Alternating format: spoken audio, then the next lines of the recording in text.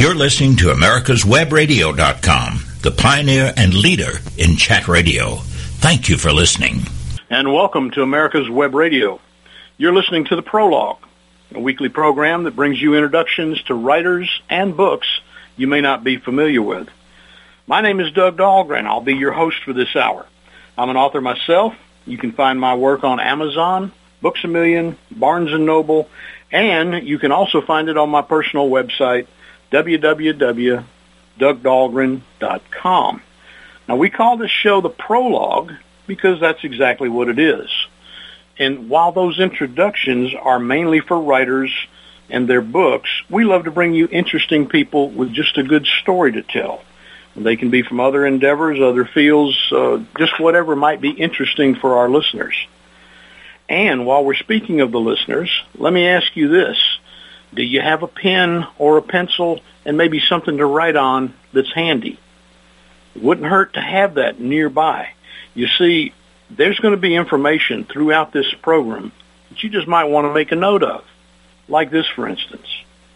If you or someone you know has that interesting book or that story that needs to be told, I want you to reach out to me or have them do so through email. You can do it two ways. There's Doug at americaswebradio.com or Doug at dougdahlgren.com. Send me an email. Tell me about yourself or your friend and how to reach them, and we'll talk. See about getting you scheduled for a future show. So how about it? Email me today. And you know what? I'd love to hear from some of you folks out there what you think of the program. So drop me a line in that regard as well. Now, our guest this hour takes us back to the Old West. Born and raised in Missouri, his writing is based on not only what he has studied, but what he has lived. His first novel, Where a Good Wind Blows, is receiving high praise from readers who compare his work to that of the late Zane Grey. After earning a bachelor's degree in business administration from Westminster College in Fulton, Missouri, our guest worked in journalism and the state agricultural department. Eventually, he was able to combine those interests as the assistant editor of Today's Farmer magazine, a publication out of Columbia, Missouri. He has also written for other magazines, most notably Roundup, a well-known Western writer's publication. He has written a children's book, Scooter and the Cowdog, and several other short stories. And we understand, and we're going to ask him a little later, about some other things that he's got in the pipeline, stuff that he's working on. History in our Western culture is apparently in this author's blood. He is a member of the Western Writers of America, the Western Music Association, the Wild West History Association, Montana Historical Society, Custer Battlefield Historical and Museum Association, and being from the Atlanta area now, he is a member of the Atlanta Botanical Garden, the Gainesville branch, and also the Northeast Georgia Writers Group, and we've both got a bunch of friends in that organization. Now, staying true to his genre, besides writing and judging in Western writing competitions, he currently performs as an announcer for barrel racing events in Georgia and throughout the Southwest. Phil Mills Jr. is with us from one such event, the 2016 Silver Buckle Series at the Twin Elm Guest Ranch in Bandera, Texas, and we thank them for allowing us this hookup. Phil, welcome to the Prologue, sir. Well, good morning, Doug. I appreciate that. That's quite an introduction. Well, goodness, you deserve it. That's awesome. Thank you very much. Well, we thank you. But you're right. I'm in Bandera, Texas. It's a wet Bandera, Texas right now, and I've been out here for some time now, and we were very dry for a long time, but now we've had some heavy rains and some flooding over the last few days, so some of what they've been getting in Louisiana, I think, has drifted west. Been kind of tough for them in Louisiana. I hope it doesn't get that bad where you are. No, I don't think so. Well, very good. Well, listen, Where a Good Wind Blows is actually set in Wyoming. Is that right? That is correct, eastern Wyoming. All right. Near Cheyenne. They're an area called Chugwater, Wyoming, Tom Horn country. Tom Horn. Oh, my goodness. Yes, Steve McQueen. Love that movie. Right. At what place in history does your story take place? It's in the late 1800s, prior to the West. Actually, it was still open range country, but there were a lot of homesteaders moving in, and of course you had the conflicts with that. And so late 1800s, and that eastern Wyoming area, east of the Laramie Range, before it takes out across Nebraska and the prairie. All right. Now, your protagonist is a ranch foreman named Jake Summers. We don't want to give too much of your book away here, but we want to learn something about it. What can you tell us about Jake? Well, Jake grew up in Texas, actually, and then moved north, with Charlie Goodnight and one of the cattle drives, and ended up in Montana. And there he met up with a soon-to-be friend of his, and then they drifted back into Wyoming and found a job on a ranch, the Box T, owned by a man named William Thompson in eastern Wyoming. And Jake is, well, he's old by cowboy standards. He's in upper 20s, and he's realizing that the West is changing. He sees the influx of sheep, for example. He sees homesteaders moving in. He sees the use of barbed wire, and he's in a quandary about his future. And he loves the open West, the wild West, the wide open country, but he realizes that it's changing, and he's got to make some decisions about his future. He can't keep cowboying forever, and he doesn't necessarily want to go into ranching, although it's certainly a possibility. So it's a conflict of human emotions and thought processes. I think that we all go through to a certain degree in terms of our lives and where we are and what we're going to do in the future. And that's where he's at. He didn't know what to do, and so he's faced with some of these inner conflicts as he goes along. So that's something that you bring out with all your characters in your book, just really getting detail, and people get to feel like they know who these characters are, and that's a real good mark for you. I think that's why you're getting such high praise for this book.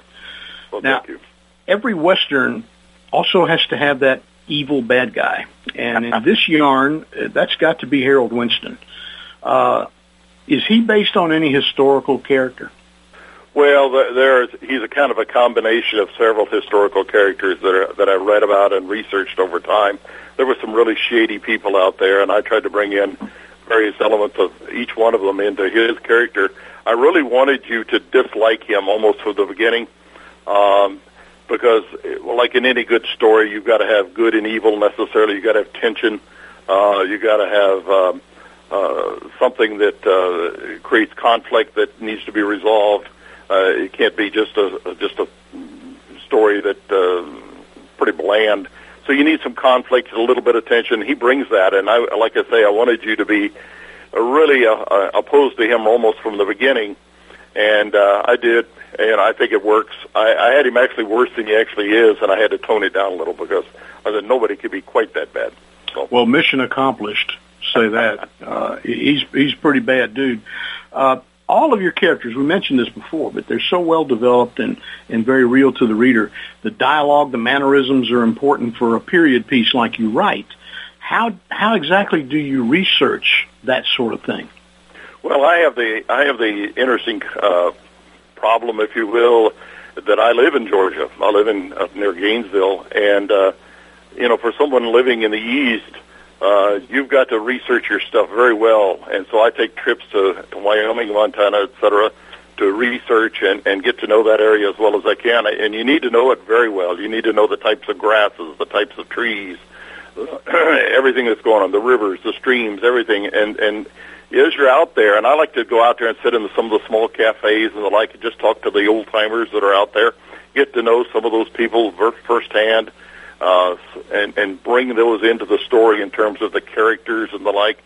And because again, but living in Georgia, if you're writing about the West, you better have it right, because somebody out there is going to read it and say, well, that tree doesn't exist, or it doesn't exist at that elevation, or, et cetera, et cetera. So I try to research everything very well, but on the character development, I try to get to know the people out there as much as I can. And, of course, you bring your own experiences into it, the people that you've known over the years, but that's why I try to do it the way I do it, and make it as, and in terms of scene development, I try to make it as real as possible, too, by being out there. I'll stop and take a tape recorder and actually record my feelings and what I'm seeing and the birds and the clouds and the grasses, etc. And what I'm feeling, then I bring that back, and I can hopefully put that in the story so you as the reader can feel what I'm feeling.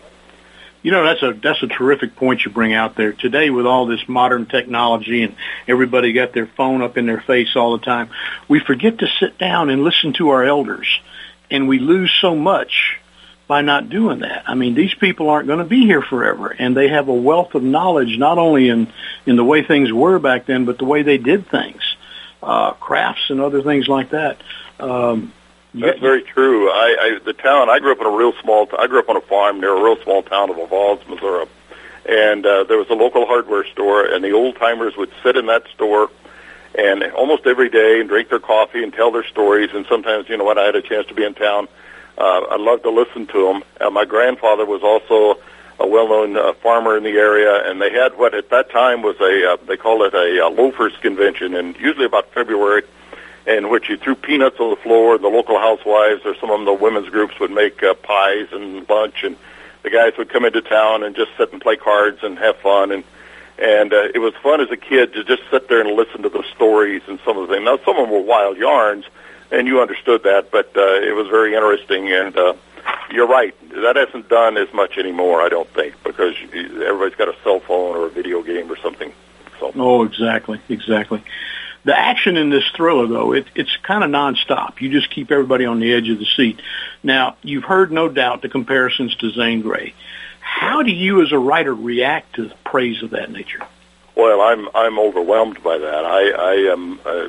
I'm just humbled by it because I'm me. I try to write the way I write. Although my mother was a big fan of Zane Grey, things like Riders of the Purple Sage and others, but.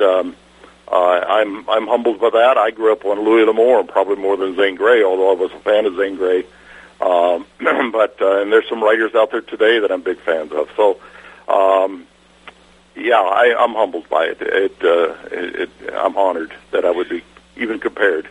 You care to list off a few of your favorites? Oh, my favorites today? Well, Johnny Boggs, Dusty Richards. There's several. I don't want to leave anybody out. But, I understand. There's some really great ones out there. Richard Wheeler is a great one. The late Elmer Kelton here in Texas was a great one. And some of these guys are not as well known today, but they will be. In time, they will be. Some of them are younger guys, and they're coming along real well. So Monty McCord is a friend of mine in Nebraska. He's very good. There's some really great ones out there now.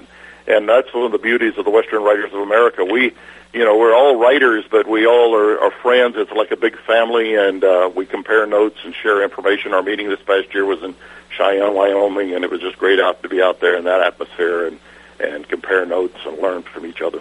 Outstanding. Folks, my guest today is Phil Mills, Jr. We're talking about his book, Where a Good Wind Blows. Real quick, where can folks find out more about your work? Well, it's available on Amazon. It's available as an audiobook. It's available as a hardback, large print book. It's available as a general paperback book. It's an ebook, any Kindle, any of the ways you want. That's the best ways to go is either Amazon or something like that. I have a website, but it's not available there. All right. Again, the book is Where a Good Wind Blows, and we're going to be back with more from Phil after these messages. Obamacare is failing. We all know that, but you need to know why and what you can do to get us back on the right track. Visit us at ObamacareWatch.org. This is Grace Marie Turner of the Galen Institute. Join us at ObamacareWatch.org.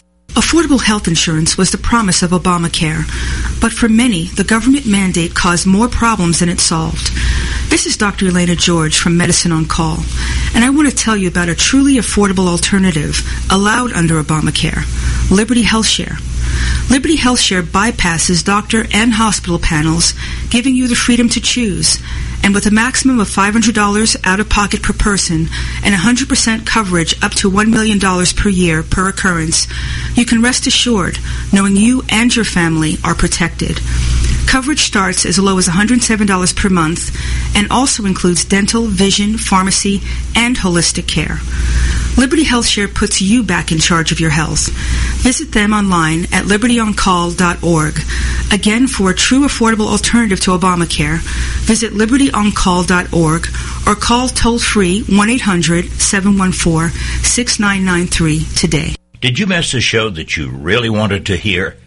All of our programs are available for download on americaswebradio.com and on iTunes. You can listen to your favorite programs on americaswebradio.com anytime you like.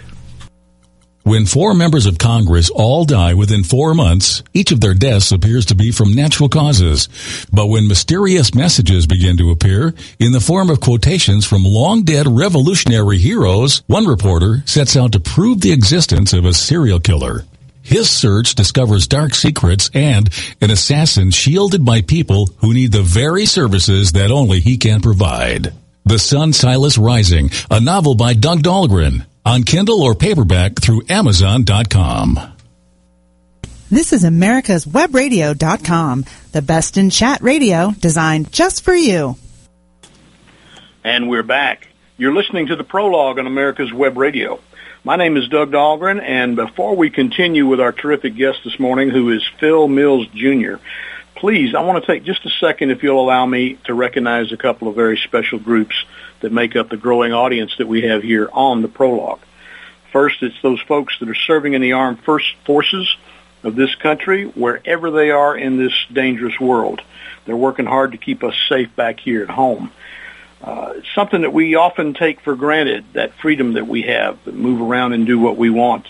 Freedom's not free, my friends. It's bought and paid for daily by those men and women who wear the uniform. So we thank them for what they do. And I also want to mention our first responders, the folks who are here at home, those police, fire, the EMT personnel who rush to your aid or mine when we need their help. I want to thank each one of them for all that they do for us on a daily basis. Now, my guest this hour brings us his exciting Western novel, Where a Good Wind Blows. The author, Phil Mills, Jr., is well-versed in this genre, but Phil, I've got a question for you. I find out that you grew up in Missouri, and that doesn't really sound all that Western. What was Fulton, Missouri like for the young Phil Mills? Well, Fulton was like any small Midwest town. It was very interesting. I actually grew up in a town called Voss, which was about 13 miles from Fulton, so it was even smaller than Fulton. And but it was very good. It was a small town. You knew most of the people, and I liked that community. I liked that atmosphere. But growing up in Missouri, my dad was actually born in Montana. And there, when as a child, we would go out west to visit relatives in the Cascade area, the Judith Basin country of Montana, Chestnut Valley area south of Great Falls. And the first time I saw the Rocky Mountains, it was almost like a religious experience. I just loved it and knew I had to eventually probably write about it and be involved in it in some way. So that's how my interest in the West started to develop, was even though I was growing up in Missouri. Now, I should point out Missouri is not as eastern as you might think. It's the home of Jesse James and the Pony Express, and a lot of the wagon trains left Kansas City and Westport and St. Joseph, Missouri, and of course down in the Springfield area you had the Ball Knobbers, and there was certainly there was a lot of Western involvement there. Cattle drives that came up out of Texas into the Sedalia, Missouri area in the early days before the trains got out west. So Missouri is very much Western in many respects. You mentioned the small town atmosphere. What size family did you grow up in? Well, I'm the oldest of 5 kids. I have 2 brothers and 2 sisters. They all live in Missouri now, and so yeah, I was a member of 5. My mother, though, was an only child, so she always thought we hated each other because we fought all the time. But, it was a typical brother-sister situation. We would defend each other to the death, but if somebody from the outside came in, but we had our squabbles. But it was fine. We all still stay in touch, and in fact, I'm headed up there in another month or so to do a big family get-together. So outstanding. Now, what is it that really got you interested in the Old West as deeply as you are? Well, again, and my dad being born in Montana and going out there as a child, and then my mother was so fond of Zane Grey, and those books were always laying around. But I just like going out there and seeing the wide open spaces and and of course you grow up. I grew up watching Roy Rogers and Gene Autry and Tom Mix and everybody and Hopalong Cassidy, and so you see that on a Saturday morning, and then couple that with what you're doing out west, and then the family that I had out there, and then I grew up on a farm where we had cattle and we had some horses, and so you're always imagining doing some of those things. So that's where my interest really developed in the West. Are there any other writers in your family? No, none that I know of. None, not to the level that I am, at least. They may dabble in poetry or something, but no. Is there a particular time or a person that you can recall that got you interested or inspired to actually write? Well, I hate to say this. There's a couple of stories. I don't know where I should relate them or not. I guess I will. There was one. I had a 7th grade teacher, and I grew up in the school I went to. It was a fairly good-sized school, but there was only 37 in my graduating class. But from the 1st grade through my junior year in high school, I was in the same building. Now, that doesn't mean it was a one-room school. There was a gymnasium, and one end was 2-story, et cetera. But so it was a very small school. So Oz is very close to Columbia, Missouri, and the University of Missouri. So we had a teacher when I was in 7th grade that was fresh out of college, and she was so inspiring and so encouraging to all of us in the class to write and use our imaginations and everything. So that was the first time that I really felt like, and I remember her to this day as encouraging me to write and everything. But the real story, and the one that I probably shouldn't relate, is in my junior year in high school, we had an English teacher that was the stereotypical English teacher, short, hair and braids, et cetera, and very stern. I don't think I ever saw her smile. And we had bookmobile. We didn't have a library. The bookmobile would come around our school, and we would pick out a book or 2 or 3 and read them and then do our book reports, et cetera. Well, and one day in class, she came into class. She said, "You've had time to read your books. I want to know what your books are about." Well, I hadn't even read mine. I had no clue. And so when she gets to me, I just make up a story. I figure she's not going to read this book anyway, and has never read it. So I made up a story. And the problem with lying is now I've got to write a book report that matches the story I just told. And it has nothing to do with the book. So I wrote a book report on a story on a book that didn't exist. And she gave it back to me, and she says, "Give credit where you got this information." Well, how do you say? You made it all up. So I gave it back to her and said, "This is my work," and she gave me an A. And I figured, if I could fool her as a writer, then I probably had some talent and ability to put words together. And I never did that again, though, I should point out, and I wouldn't recommend it. No. But pressure was on, and so I just made up a story, and then I wrote a book report to match the story that I told. Had nothing to do. I later read the book, and it had nothing. I wasn't even close. And so that's why I first started to think, well, maybe I could, write a little bit. Well, let's go back for a minute to a book that does exist, Where a Good Wind Blows. Right. Mm-hmm. We mentioned the protagonist and also the bad guy in the story, but there's other characters in here. You've got lively characters throughout, including a couple of love interests.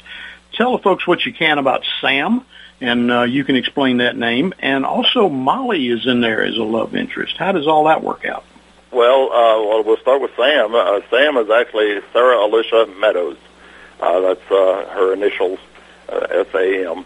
And that's what her father calls her, Sam, because her mother passed away when she was born, and so she kind of grew up as a tomboy, and he realizes, and so he calls her Sam.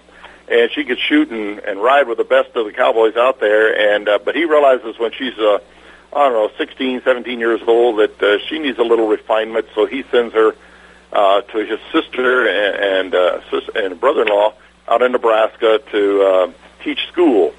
And in those days, they didn't want their teachers to be married. In fact, they didn't want them having boyfriends. They wanted them to be single young girls usually, and so they were devoted strictly to teaching. And so anyway, she goes out there to just go to school, to teach school.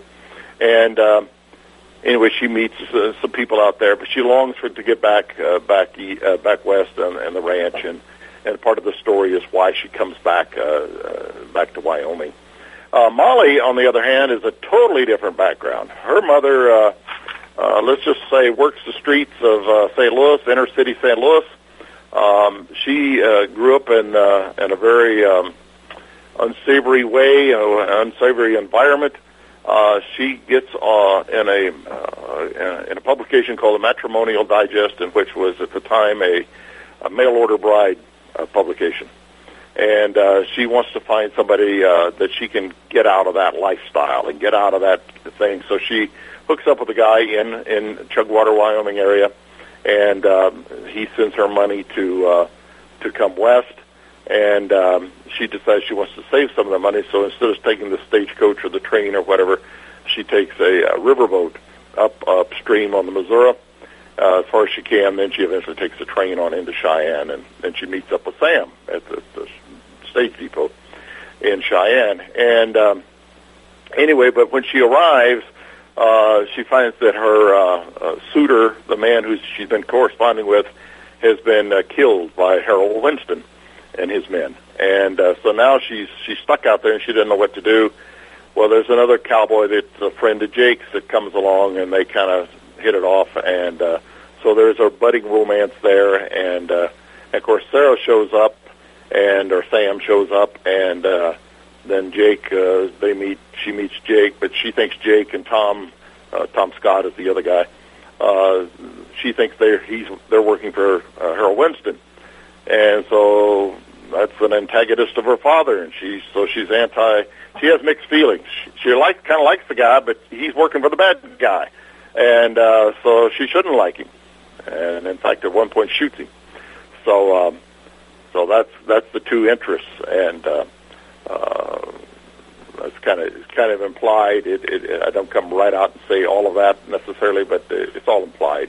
No, the book is quite clean, the language, and I appreciate that. That's kind of the way I write too. I don't think I'd know how to write that other stuff if I had to. But well, I've had my book actually read in class for 10-year-olds, and I've had it read in class here in Texas. In fact, I had a teacher out here that read it to her 13 and 14-year-old students. And they then signed up. At one point, like 12 of them were signed up to take turns reading it. Oh, wow. Yeah, I try to keep it that way, and I've got grandkids, and I want them to be able to read it. Absolutely, that's the way to do it, folks. We're here this morning with Phil Mills Jr. His book is Where a Good Wind Blows, and we're going to be back with more from Phil after these messages.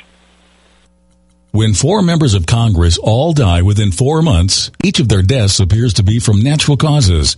But when mysterious messages begin to appear in the form of quotations from long-dead revolutionary heroes, one reporter sets out to prove the existence of a serial killer. His search discovers dark secrets and an assassin shielded by people who need the very services that only he can provide. The Sun Silas Rising, a novel by Doug Dahlgren, on Kindle or paperback through Amazon.com. Don't be hoodwinked by the left, who wants you to believe the fairy tale that we can power America on butterflies, rainbows, and pixie dust. I'm Marita Noon. Get the truth about energy on my show, America's Voice for Energy, only on America's Web Radio.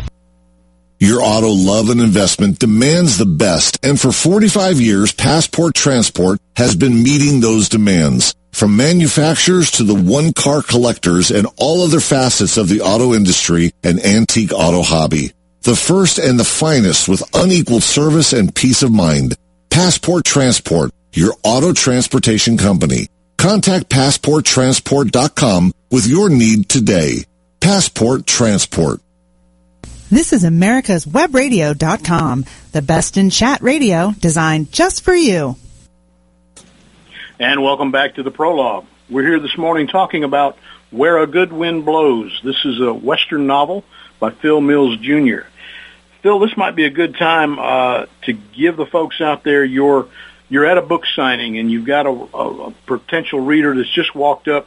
Let's hear that 1-minute pitch on why they would enjoy your book. Well, it's based on a kind of a traditional Western in terms of an older gentleman who's been ranching, has been forced off his ranch.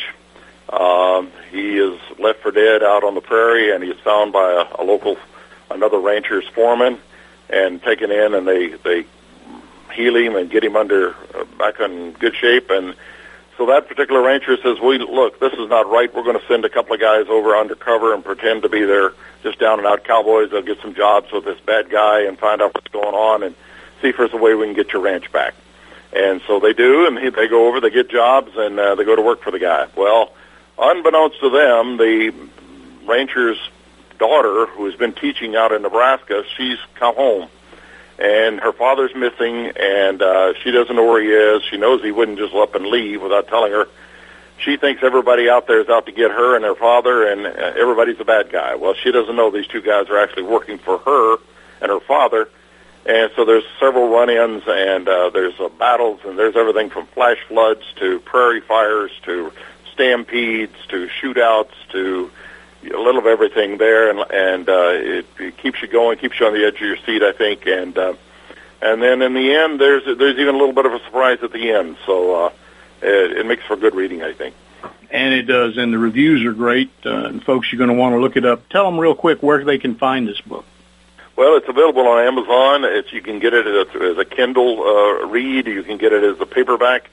It's available from Five Star Publishing as a hardback large print book. It's available as an audio book from Books in Motion out of Spokane, Washington, or you can get all of that on Amazon. It's all available on Amazon. Or you can email me at philmills@wrightswesterns.com and mention this program, and I'll be happy to work with you to get you a copy. Outstanding. Very good.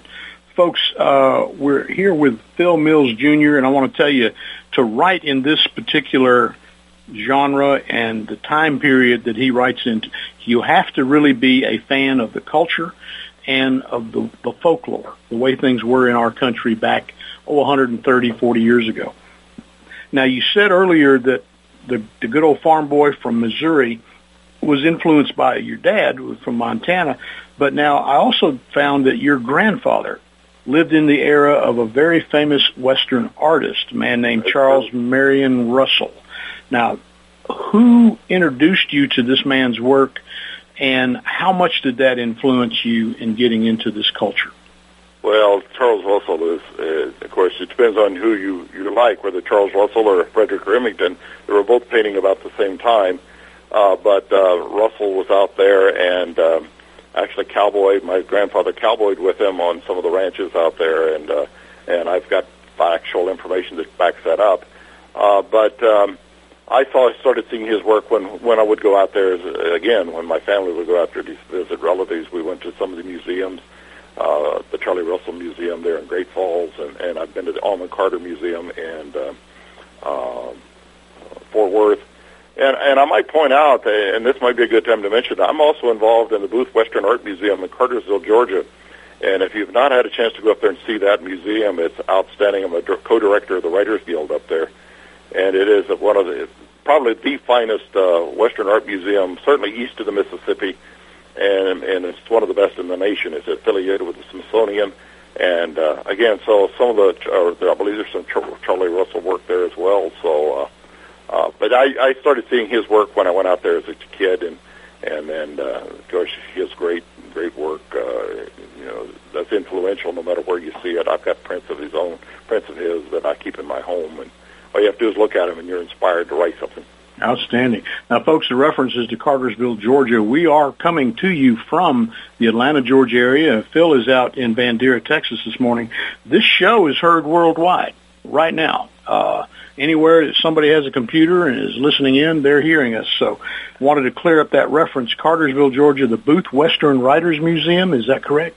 No, it's a Booth Western Art Museum. Western Art Museum, okay. Western Art Museum. And that's in Cartersville, Georgia. That's not too far, a little bit north of Atlanta, but on the way. It's well worth your time to go up there and see it. I had some photographer friends of mine went up there, and they said, well, we were expecting to see an office and maybe a strip mall. And it's quite a facility. It's the largest square footage of contemporary Western art in the United States right now. Wow. So. And folks, on a simpler path, if you're too far away maybe to make it to Cartersville, Charles Marion Russell. Look that man up on your computer, and you will just really love Phil mentioned Remington. Everybody's familiar with Remington. Mr. Russell may not be quite as famous or well-known, but if you look at his work, you will wonder why, because it's fabulous. He's done bronzes. He's done some writing. He's fantastic. Yeah, it's well worth your time to check him out. Excellent. Very good. Now, let's get back to you. You had all these influences, and, of course, you had this, what had to have been a natural love for the Old West. But at age 16, you took a trip over to eastern Colorado outside of Denver, and you had a chance to look out to the west, and you saw those mountains, and apparently it had a huge effect on you. Can you describe that a little bit for us? Tell us what went through your mind. I still get chills thinking about it. When I first saw, when you're going out across Kansas, you can almost see Pikes Peak at different points, and then you start to see the Rockies start to develop as you get closer. It was so awe-inspiring to see it for the first time in the snow-capped mountains, and like I said earlier, it's almost like a religious experience.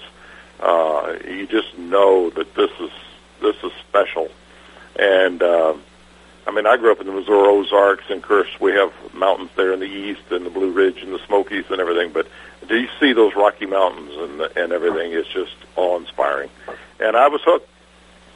Absolutely. I just do. I love that area. You're not overrating it either, I'll tell you, from personal experiences. Just a little over a year ago, my wife and I had the opportunity to fly out to Denver. And some friends that went with us took us out to the western side of the state and then up, towards the foothills of the Rockies. We spent a week out there. And what he's describing is what you do if you're a first-timer. And those of you out there that have been through this, you know exactly what we're both talking about. You stand there with your mouth open. And you really have to have about a week of just doing that before you can really get into it. Because here in Georgia, Phil lives up in an area that we call the mountains in North Georgia. They ain't mountains. They're little bitty hills or, maybe something that you warm up on. But out there in Colorado and on out the Rockies and up in towards Wyoming and Montana, those are mountains. And when you go into Jackson Hole, Wyoming, or Jackson, Wyoming, you see the Tetons, or you certainly go into the Glacier National Park up in northern Montana and see some of the tremendous mountain ranges up there that actually move on up into Canada. It's incredible. If you haven't had a chance to see it, it's worth a trip out there sometime on vacation. Oh, absolutely, absolutely. Now, your character, the main character that we were talking about, the protagonist, Jake Summers. Mm-hmm. Now, he kind of has this same epiphany that you're describing when he first gets into Wyoming, doesn't he? Yes, he does. Yes, he does. And again, I try to put some of my own feelings in these characters. In fact, he appreciates what he sees and what's going on around him. And there's a certain sadness to him, I think, that he sees some of this disappearing in terms of the open range. But he understands that it's inevitable and that you've got to change with it and go with it and make the best of it. But, yes, and Sarah's the same way. And that's why they kind of hit it off. They love that open country, that wide open spaces where you can see forever, and it's like looking at an ocean out there on some of those prairies, and you just see, and there's no trees. And, why aren't there trees? Well, there were buffalo and there were prairie fires. It's whatever that kept all that down. But, there's a certain inspiration there among him and her as far as what they're seeing and they appreciate it. And I think that's what I try to bring out, at least, that they appreciate what they're seeing and what's going on around them. Oh, absolutely. And there are still some areas out there, or correct me if I'm wrong, but some areas that still have that same look and still have that same effect on you, even 130 years later. Exactly, especially in Wyoming and Montana. When they call it Big Sky Country in Montana, that's very true. They're serious about it. You talked about your characters and what you try to bring out, parts of yourself and such. These characters, are they based on you in any shape or form other than what you just described, or are they based on people you've met? What do you use as the basis for these characters? I think all the above to a certain degree. I think there are points where Jake reflects on his life, and he has a certain loneliness. And I think anybody who was ever a cowboy was lonely at one time because they're out there and it's so vast and so big, and you're just a tiny speck on it. So I think some of the loneliness and some of that, there have been times when we're all lonely, and I think some of that I brought out maybe a little bit about myself, but it maybe is more a reflection of when I was out there, and just you're humbled. I mean, if you're standing there and all you hear is the wind, and you see the grasses blowing, and there's not a car in sight, there's not a town in sight, not a power pole in sight, nothing. You've got it. I don't care who you are. You almost have to be humbled by it because you're so small at that point. And then you wonder about the pioneers that actually went out there and braved all that and went through it. And it's an eye-opening, inspirational time. Oh, absolutely, absolutely. Listen, we spoke about your favorite authors, the people you like to read. Being influential in the way you write is a different thing. Are there any of those that cross over, or when you're writing, who do you feel like you are trying to project? Who am I trying to project? I don't know. I think I'm just trying to tell a good story. Make it as exciting as possible. Keep a reader wondering what's going to happen next. I try to end each chapter making you want to go to the next chapter. So I'm not necessarily trying to project anybody as much as I'm just trying to make it interesting. Perfect answer to an awkward question. I was going for something like maybe, Matt Dillon or something of that nature, but no. But at any rate, no, the books do grab you. And the folks that love Westerns, the folks that miss Louis L'Amour and that miss Zane Grey, you need to get this book, Where a Good Wind Blows. Tell them again real quick where they can find this book. Again, it's available on Amazon. It's available in every genre that you can, every possible way you would want it, either large print, hardback, audiobook, Kindle, ebooks. It's available on all the above. And again, Amazon's your best go. It may be available in some areas on BarnesandNoble.com. It was at one time. I don't know for sure now, but I do know it's available on Amazon. Or you can email me at philmills@wrightswesterns.com, and that's Wrights as in writing a book, not R-I. It's W-R. W-R. There you go. Now, the good news, folks, is that we understand there is a sequel that's in progress. Real quick, tell us a little bit about that.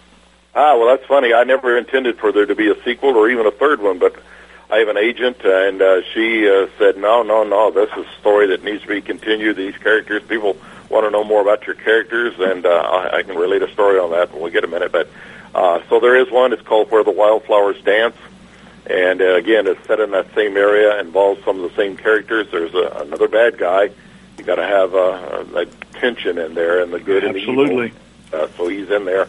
And I've actually started work on the third one that will involve the children of the Sarah, Jake, and Molly. Well, now the second, when can we look for this? You got a release date? Early next year. It is basically done. I'm doing some rewriting and editing on it now. Publishers, you're kind of at their whim, but I'd like to have it out by the end of the year, but more than likely it'll be out early next year sometime. Very good. Folks, we're talking with Phil Mills, Jr. We're talking here today about Where a Good Wind Blows, a good Western novel you will enjoy, and we're going to be back with more from Phil after these messages. When 4 members of Congress all die within 4 months, each of their deaths appears to be from natural causes. But when mysterious messages begin to appear in the form of quotations from long-dead revolutionary heroes, one reporter sets out to prove the existence of a serial killer.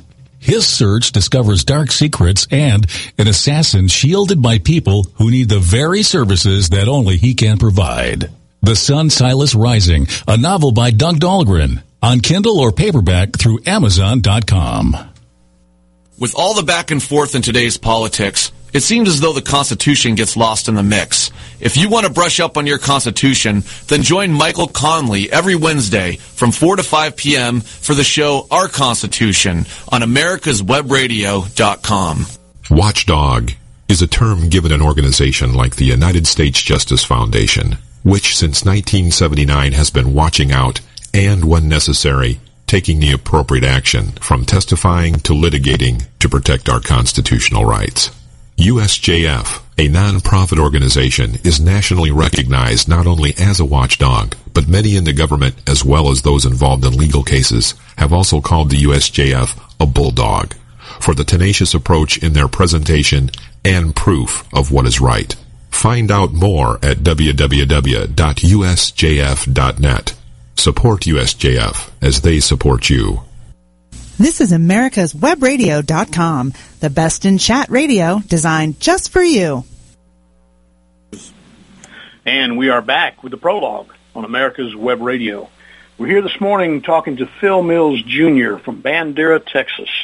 Phil is actually a Gainesville, Georgia boy, but he's out there doing some announcing for some rodeo work. And Phil, we want to take a second and recognize the folks that you're staying with out there. It's a ranch, and they are kind enough to allow us to connect with you. What would you like to tell us about your hosts out there this morning? Well, the Twin Elm Guest Ranch is a great place for a family or just some individuals who would like to get away. It's set here in Bandera, Texas. It's been they've been entertaining international guests since 1930.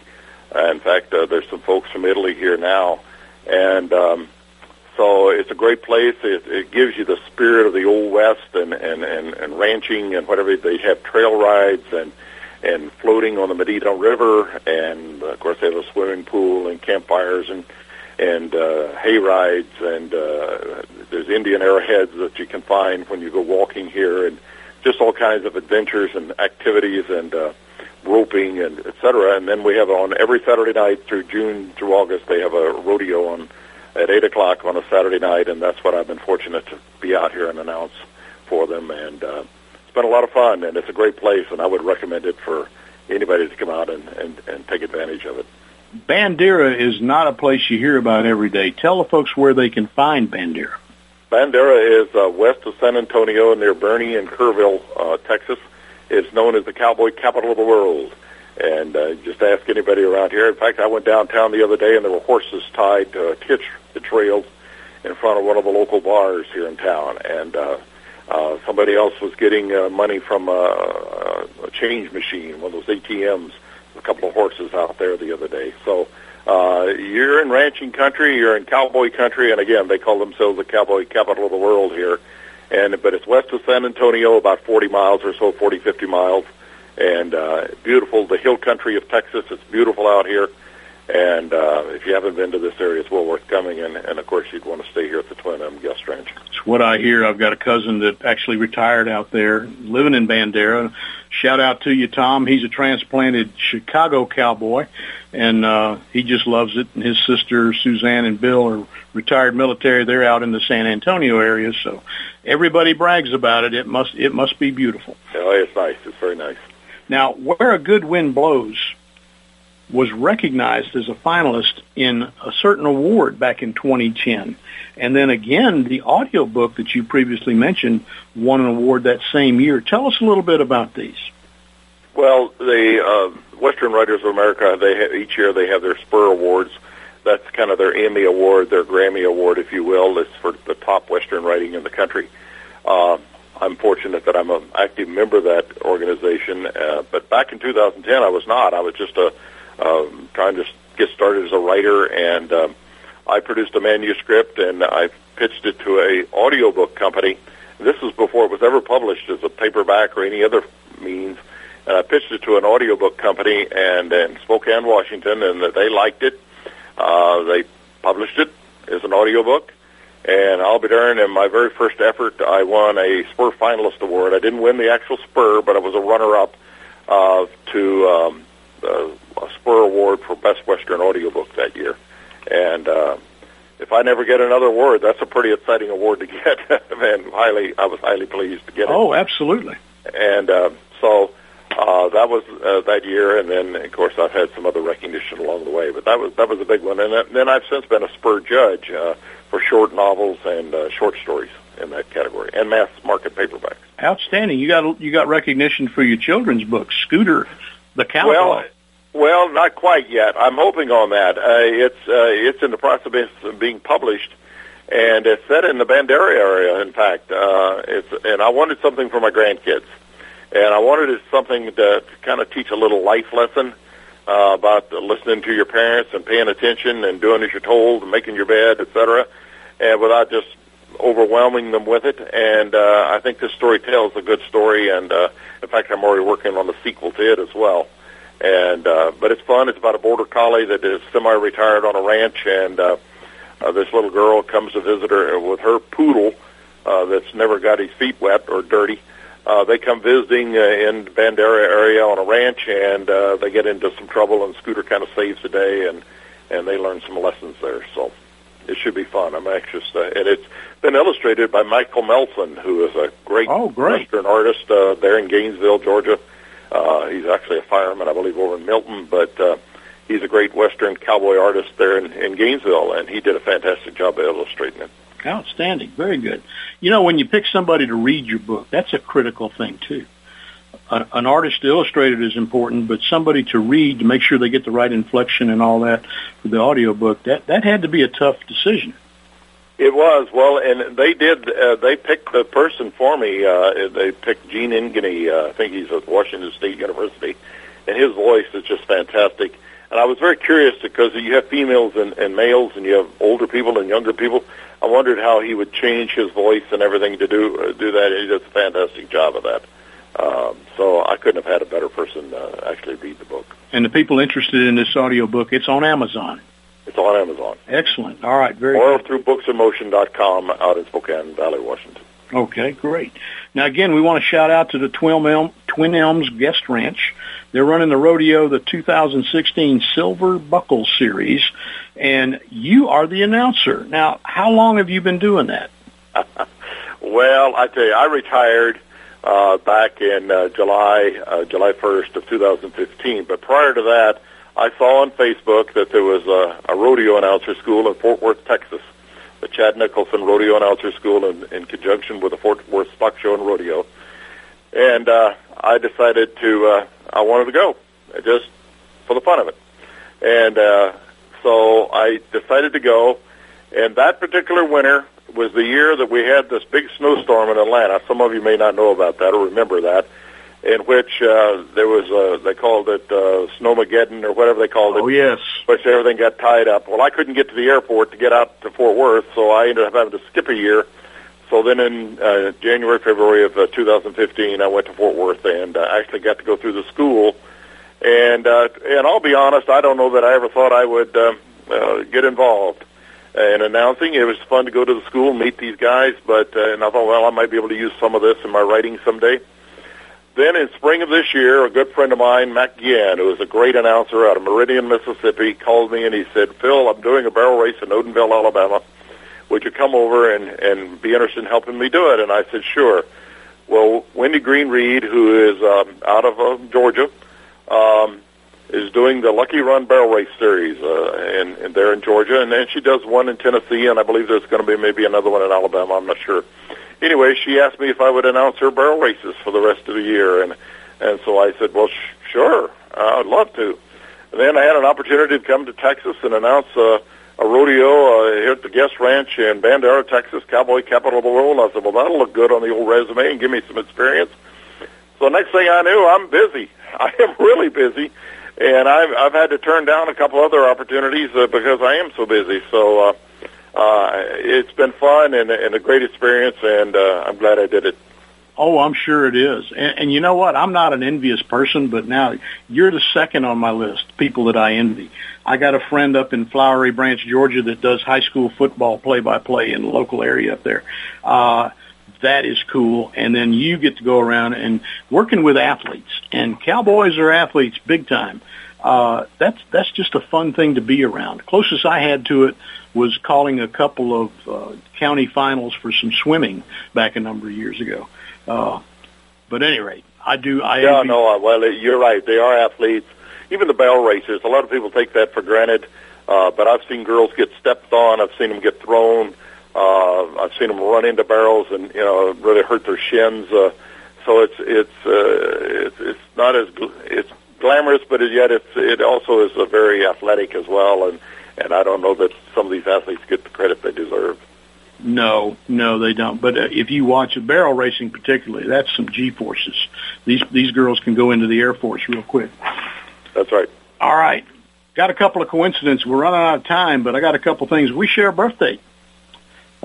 Didn't spring this one on you, but we're both born on July 4th. We're a couple of years apart. I'm your senior, but I've enjoyed having July 4th as a birthday. I always had my day off from work.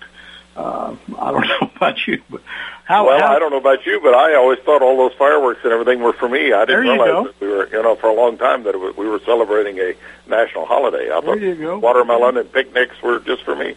So we're Simcoe in that. We both got July 4th. The other thing is, we mentioned earlier off the air, the Decatur Book Festival. They do a book festival here every year, and turns out you and I were there not only the same year, but the same day, within about 3 hours of each other on the same stage. And we did not know it, but it was something I found. You mentioned that. That was, wow, what a small world. Oh, I know. Absolutely. And again, if you haven't been to the Decatur Book Festival, it's well worth going out there. Oh, yeah. Big time fun. Big time fun. There's a lot of other things. We're running out of time here, but there are things that you are still involved with that people need to look up and find out about you. You're a judge in a lot of writing competitions. You're a co-director of the Booth Writers Guild. Phil is into a whole lot of things, plus this great writing that he does. Phil, is there anything that I've left out this morning that you really need to bring forward? No, I think we've covered it pretty well. I'm working on a couple other novels that are down the road a little bit. One of them called Feast of the Wolves, based on a really rough winter in Montana, and then another one called Bend the Blades of Grass, in which it's based on a little girl that's left orphaned after a prairie fire and is found by some Comanche Indians in West Kansas. So I'm working on those and hope to have those out in the next couple of years or so. Well, Phil, we thank you very much for being here and being a guest. Where a Good Wind Blows. It's a great book, folks, a great Western novel, and we hope everybody out there listening is going to get their copy ordered today. And listeners, also, I want you to tell your friends about the show, how they can listen to the podcast at any time they wish, on demand, by going to americaswebradio.com, following the links. Now, that's it for this hour. Again, I want to thank our dear friend, Mr. Phil Mills, Jr. from Bandera, Texas this morning. Thank you for being on. We've enjoyed hearing about your book and all that you're into. Thank you very much for having me. I appreciate it. It's been a lot of fun. Absolutely. And for now, for my guest, Phil Mills, Jr., and for myself, Doug Dahlgren, I want to say be good to yourselves and each other. Read a book. If it's not one of Phil's, maybe it'll be one of mine. And I'll see you all again in 167 hours. Take care.